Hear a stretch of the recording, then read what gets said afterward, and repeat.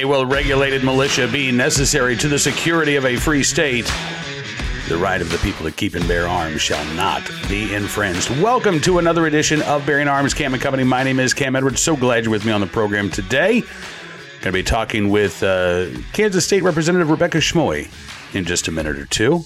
You might know Rebecca from her work with 1 Million Moms Against Gun Control, the DC project as well.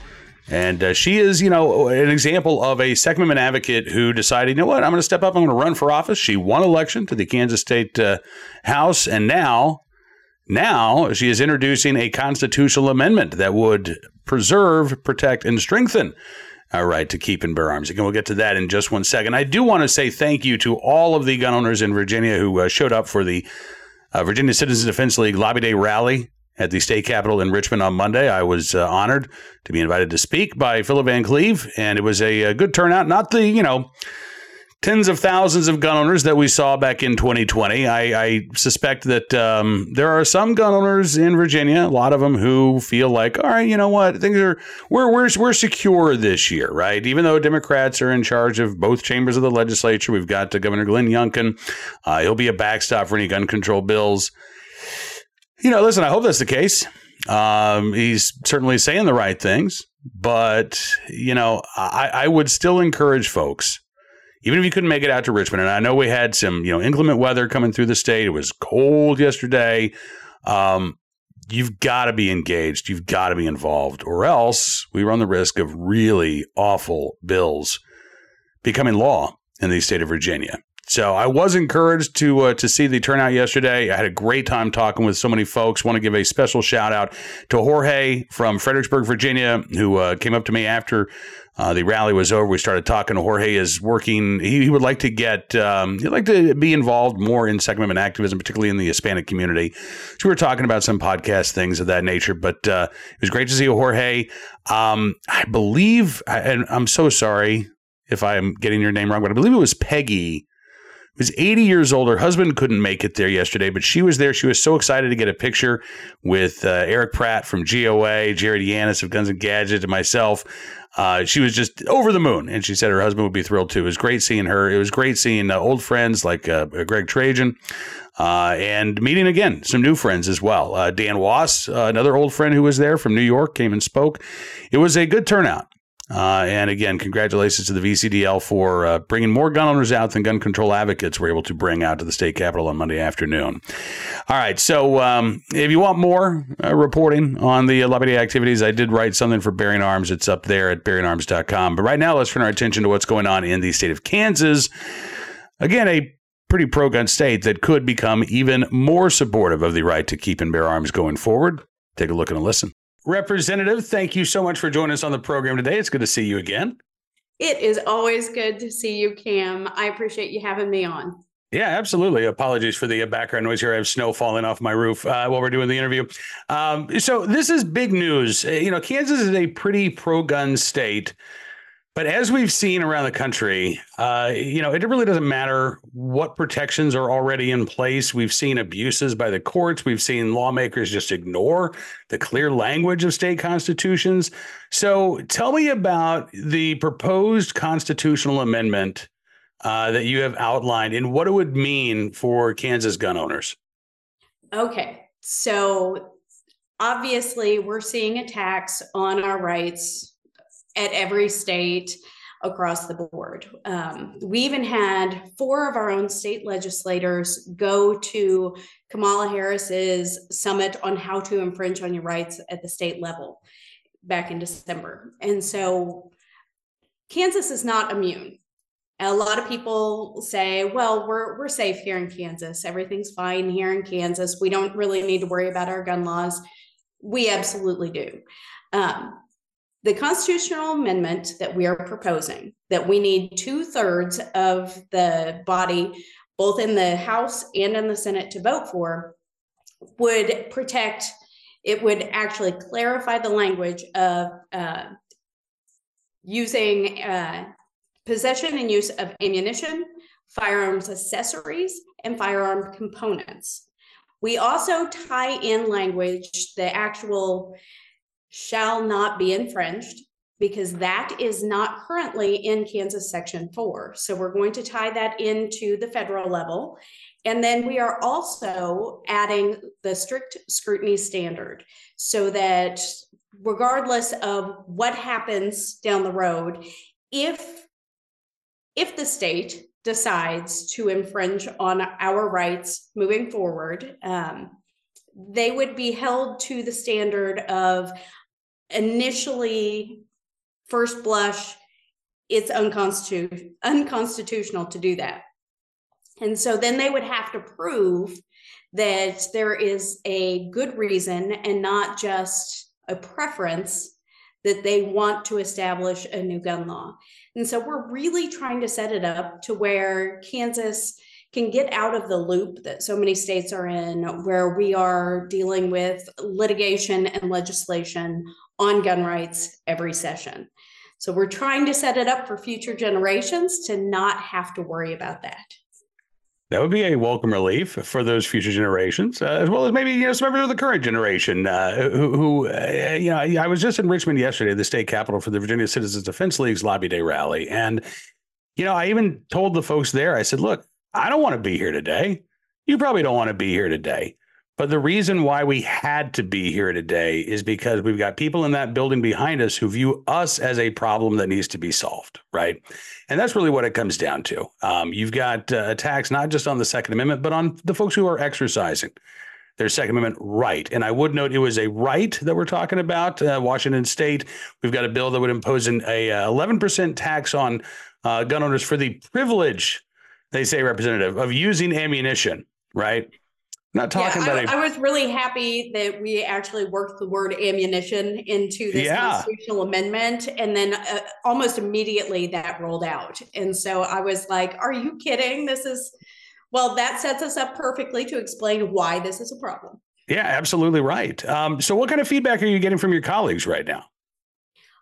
Overwhelming support. Not only do we have several co-sponsors on the amendment itself, like I said, we need a 2/3 vote, both in the House and the Senate. So in the House, that looks like 84 votes. So we need 84 out of 125. That's daunting, and it's set up that way on purpose. You don't just want to go in and start messing with the state constitution just on a whim.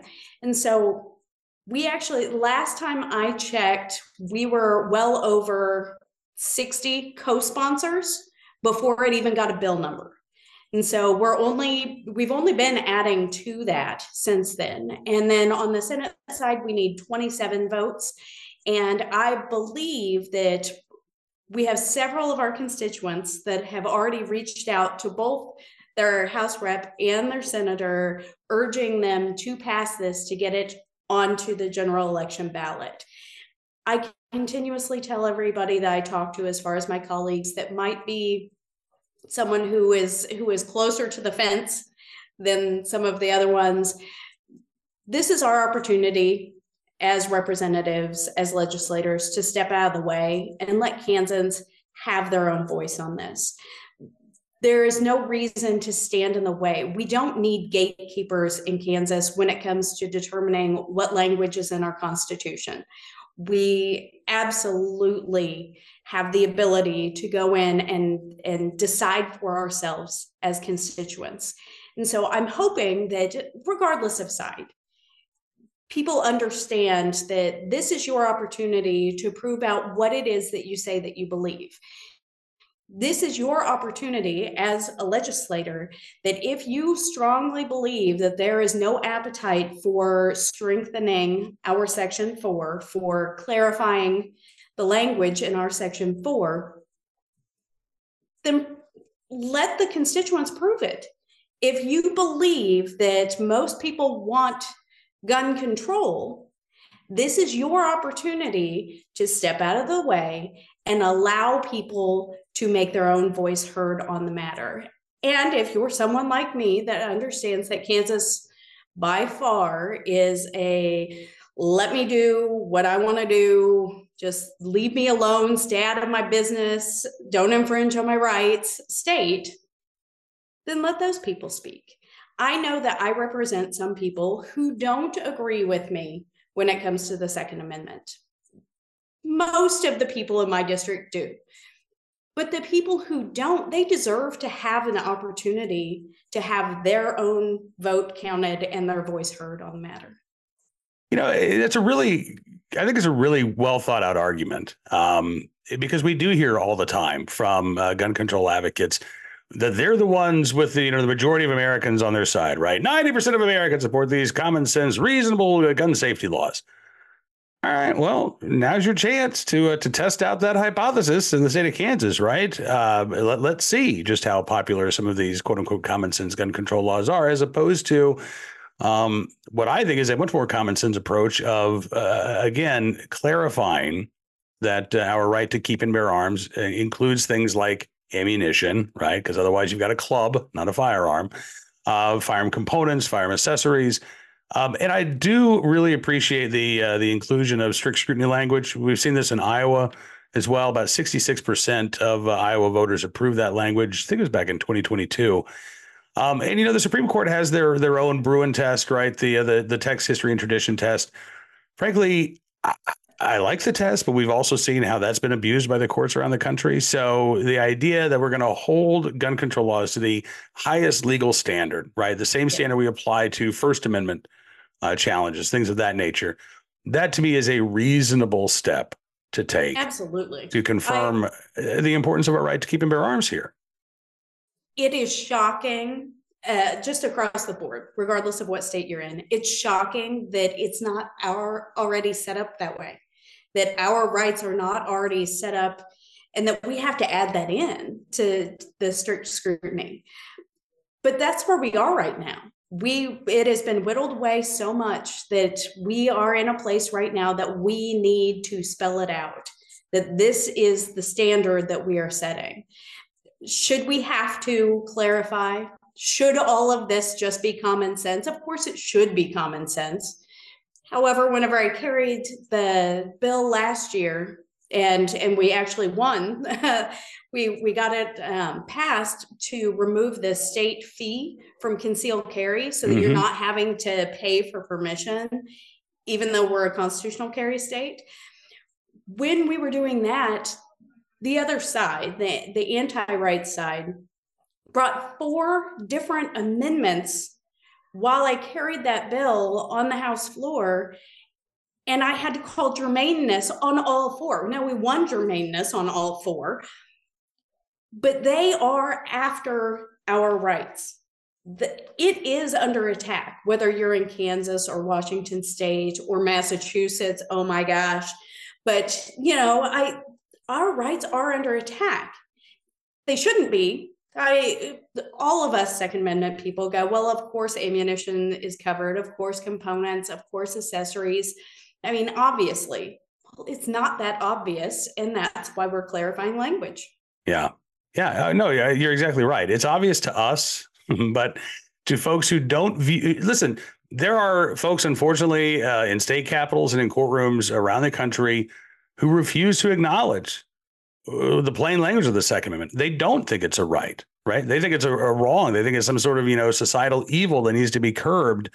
And so they will misread the Constitution. And listen, I not to take anything away from you, but Rebecca, this is not a foolproof a lock that this won't be infringed and abridged upon. But that doesn't mean that putting these extra barriers in place is a bad thing, right? No, nothing is going to be perfect when you've got an activist judge who is willing to subvert the Constitution in order to put down an anti-gun opinion. Nothing is going to stop a anti-gun lawmaker who's willing to ignore existing statutes in order to pass a bill that we know is going to be challenged in court, right?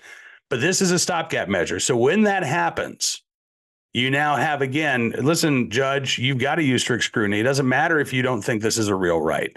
This is a protection, and it is a valuable protection for our right to keep and bear arms.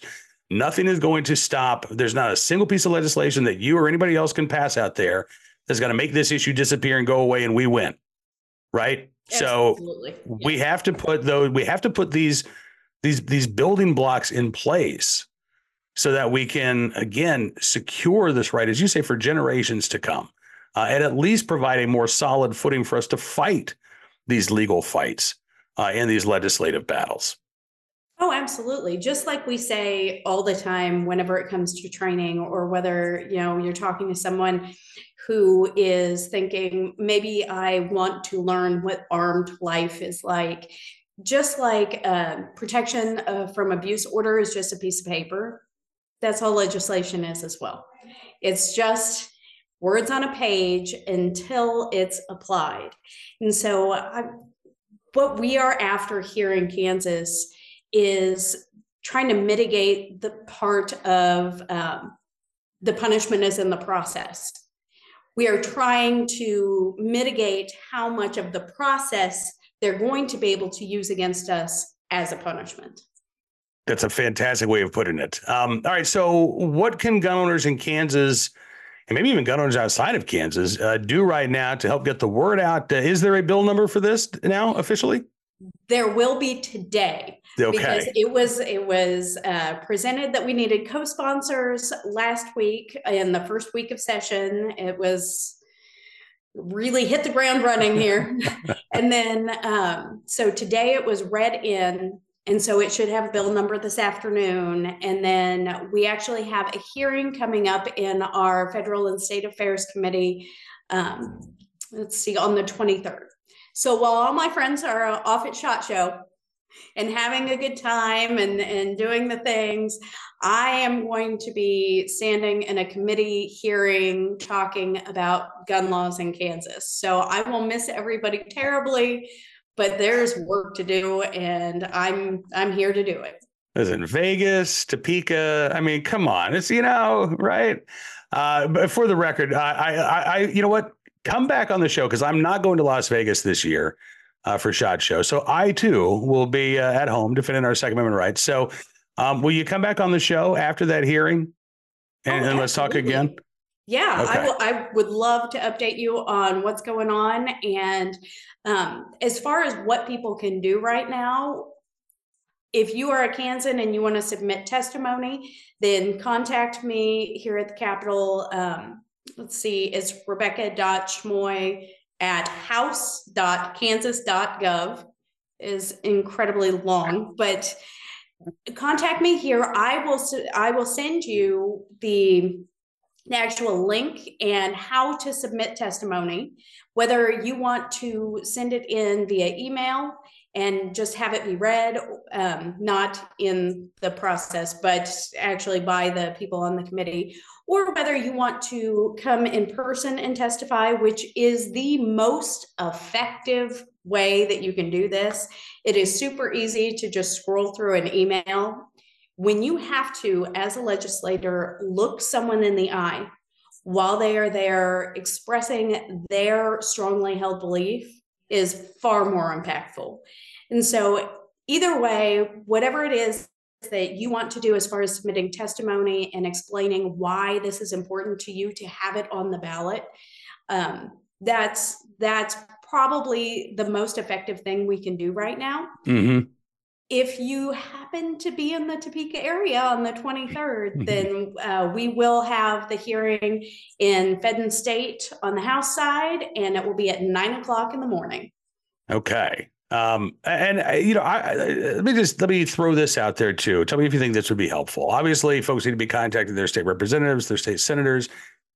Should they contact their county sheriff? Should they contact their, I don't know if it's board of supervisors, but whatever the county level of government you have in Kansas, should they contact those folks too? Because one of the things that we've seen in California, Massachusetts as well, police chiefs and sheriffs coming out against these gun control measures. So would it be helpful to try to get law enforcement on board, to get local governments on board and say, hey, we want this on the ballot in November? Honestly, it is helpful to contact anybody that is in your area, okay. Whoever it is that is in your, whether it's your district, whether it's your county, it would be helpful to contact any of them, your local election clerk, and say, hey, I heard that this is likely going to be on the ballot in the general election. And then go a step further with your election clerk and say, how can I help? That way, you get plugged into the system. Everybody wants to complain about the election process. Everybody wants to question what's going on with elections.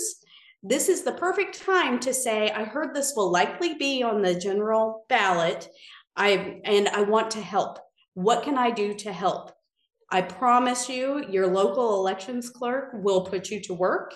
And most likely that's going to look like you are going to be in, whether it's in our presidential primary that we have in March and helping out with that, whether it's our regular primary that we have, or whether it's the actual general election, they will find a spot to plug you in so that you can see what elections look like from the inside. For all of us who are rights passionate, for all of us who put so much time and effort into protecting our rights and educating other people on our rights, it is so important that you see the process of elections from the inside. If you have any kind of questions, that really helps clear it up. Before I ever ran for office, I actually worked elections, and it was eye-opening. Speaking of you running for election, when you ran the first time, you and I spoke, and you said that basically there was nobody else. You saw nobody else stepping up, and you decided, all right, well, I guess the burden falls on me. You're just now starting your last year of your first term. So I have to ask, are you going to be on the ballot this year? Are you running for re-election? I have not signed to run yet. I have not gone and put my name on the line yet. Okay. This is a huge responsibility. It takes 4 months. And we're not even talking about the off session where you're still running and doing all the things without getting paid for it. Yeah. It takes 4 months of your life, from your significant other, from your kid, from your community, from my real job that I do in banking. Right. I'm in the same position that I was originally. I don't see anyone stepping up that I firmly trust that will honor and prevent infringement on my rights as much as I know I will. And I don't do that for people who think like me, who have the same viewpoint as me. I don't protect rights for people who align with my political views. I protect rights for everyone. If you disagree with me, I want you to have the same rights. I don't want to infringe on your right to freedom of speech. I don't want to infringe on your Second Amendment. Should you choose 6 months from now, 10 years from now, to exercise that right, I want to ensure that it is here for you to do that. It's not enough for me to come in and I'm the Republican in the race. I want to be the person in the race who is willing to put that 4 months of my own life on pause so that I make sure that our rights are handed to the next generation. Reagan talked about it, and he was absolutely right. It's not passed down in the bloodstream. We have to protect what we have. We have to gain back what we've lost, and we have to train up the next generation to be ready to take that on after we're gone. And so, should I put my name on the line, that is what I'm in it for. That's the entire goal. Well, listen, I appreciate the sacrifices that you've made, and I know that there are real sacrifices that are being made. I will say that you are the type of person we need in elected office. We need people like you with that attitude of, again, I really don't want to be here.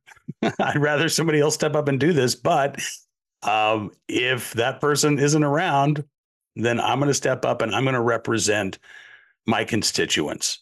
And I think that's very important, too. We do live in a day and age where we have, I think, deepening political divides. And rightfully so, right? We have honest disagreements on any number of issues. but the way that you have spoken about the people of your district, every time that we've spoken and had the chance to talk since you announced your first run for office, the respect that you show every member of your constituency, I think it's very valuable, and I hope that the members, the residents in your district, hope they understand that it is special. It shouldn't be. I mean, really, what you say should be coming out of the mouth of every politician, but that's not the case. And so Rebecca, obviously I have a lot of respect for you as a Second Amendment advocate, but I have a lot of respect for you as a politician. And I don't have a lot of respect for a lot of politicians. So same. I tell you all the time, I hate government. I got into government because I hate government. It needs to change. It needs to get back to original intent. We need to have representatives instead of politicians. We desperately need that. We need constituents to understand that we the people, and that these rights apply to us, and we need to start acting like it. And so I greatly appreciate that. I appreciate your kind words there. And I know that it's hard and it's a lot, but listen, I'm not trying to talk you into run. I'm not trying to talk you into running again. I'm not asking for a definitive statement here. In fact, if you want, I'll go to your district. I'll start knocking on doors and say, hey, is there anybody who can do as good a job as Rebecca's done? I'll try to find you somebody that you can trust. Door knocking that's a real thing, and that's coming up here in a couple months if I decide to run again. And honestly, it's one of those, all right, God, what's the plan? What are you doing? And if you need me, send me, I will go, because that's what it was last time. Well, we're going to be following your decision making very closely, as well as the soon to be named or soon to be a numbered constitutional amendment that you have introduced here. Rebecca Schmoe, Representative Rebecca Schmoe, thank you so much for joining me on the program today. Thank you for everything that you're doing there in the state legislature. And I look forward to welcoming you back while all of our friends are hanging out in Las Vegas at SHOT Show. Perfect. I will be happy to join you, and then we can commiserate together. That sounds good. State Representative Rebecca Schmoe from the great state of Kansas joining us here today on Bearing Arms Cam & Company. My thanks to Representative, I almost called her by her first name, Representative Schmoe, for joining us on the program today. Looking forward to having her back again in the very near future.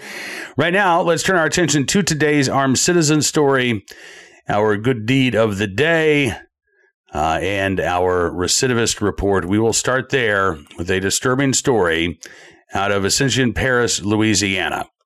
Donaldson man arrested and slain of woman and their infant child, according to the Ascension Parish Sheriff's Office. And again, somebody who, well known to local authorities, 39-year-old Calvin Forcell, arrested on Sunday, booked early Monday, in the slayings of 41-year-old Christina Lynn Artis and her daughter, 1-year-old Kaylee Forcell.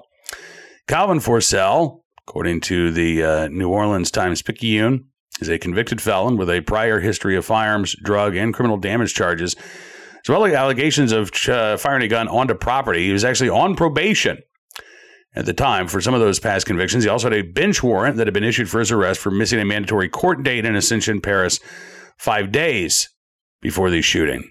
Sheriff Bobby Weber said in a statement that the mother and child were shot at close range. Investigators believe that the shooting was a domestic violence incident. According to the Times-Picayune, at the time of the slayings, Forcell had been on probation for a February 2023 gun conviction for a 2020 property shooting. Forcell admitted to firing a gun into the window of a trailer home on October 28th of 2020. He was allowed to plead guilty to illegal weapons and gun possession counts. That plea deal reached less than 2 months before he was arrested again earlier this year over an alleged shooting at the Magnolia Crossings apartments. In that shooting, Gonzales, Louisiana police officers accused him of firing 9 times into the passenger side door of a vehicle on May 24th of 2022. That shooting captured on video surveillance. Forcell wasn't picked up by Gonzales police until almost a year later, April 10th of last year. He had just started 2 years probation in February of 2023, but he was released on $80,000 bail 4 days after his arrest in April.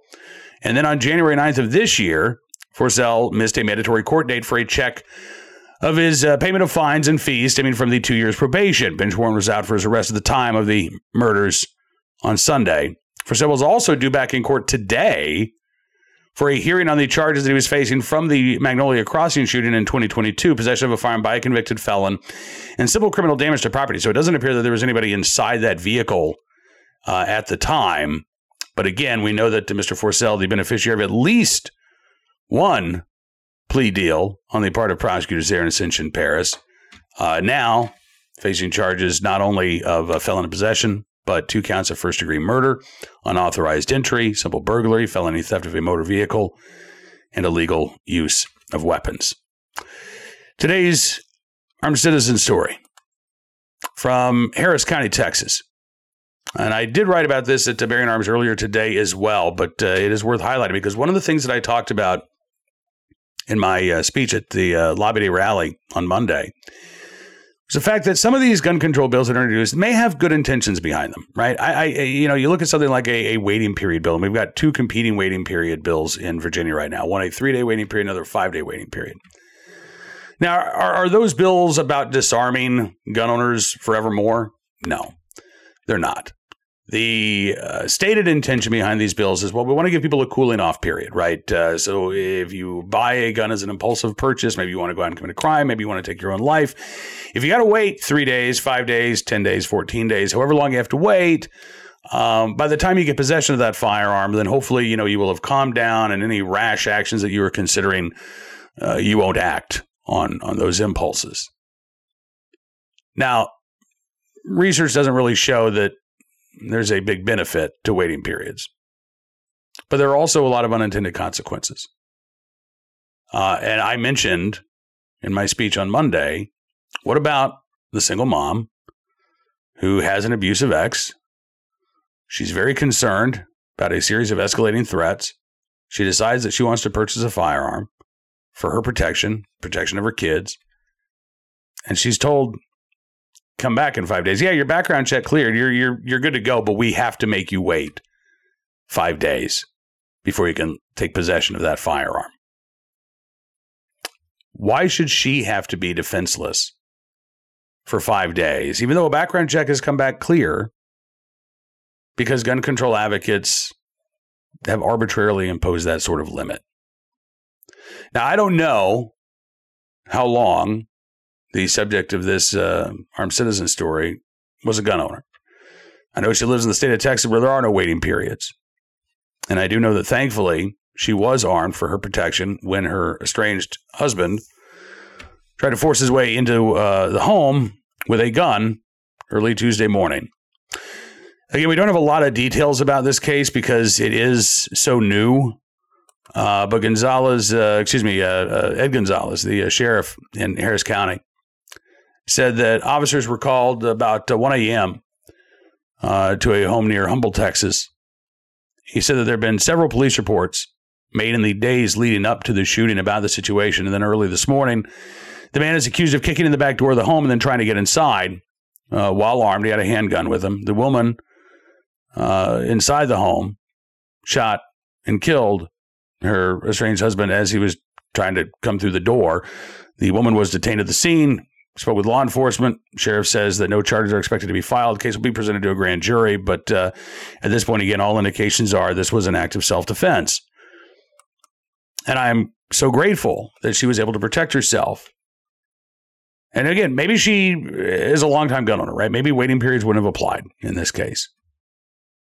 But that is not going to be the case in every one of these incidents. There are going to be people who decide, you know what, I've never owned a gun before, but I think I need to own a gun now because I'm concerned about my safety. I'm concerned about what's going to happen to my kids. Things are getting worse. Why should their rights be suspended for any amount of time just because gun control advocates say so? Again, there are unintended consequences to even well-intentioned gun control bills. And depriving people of their ability to protect themselves well, that can be a life-ending consequence. Now, today's good deed of the day. In the right place, at the right time, willing and able to do the right thing.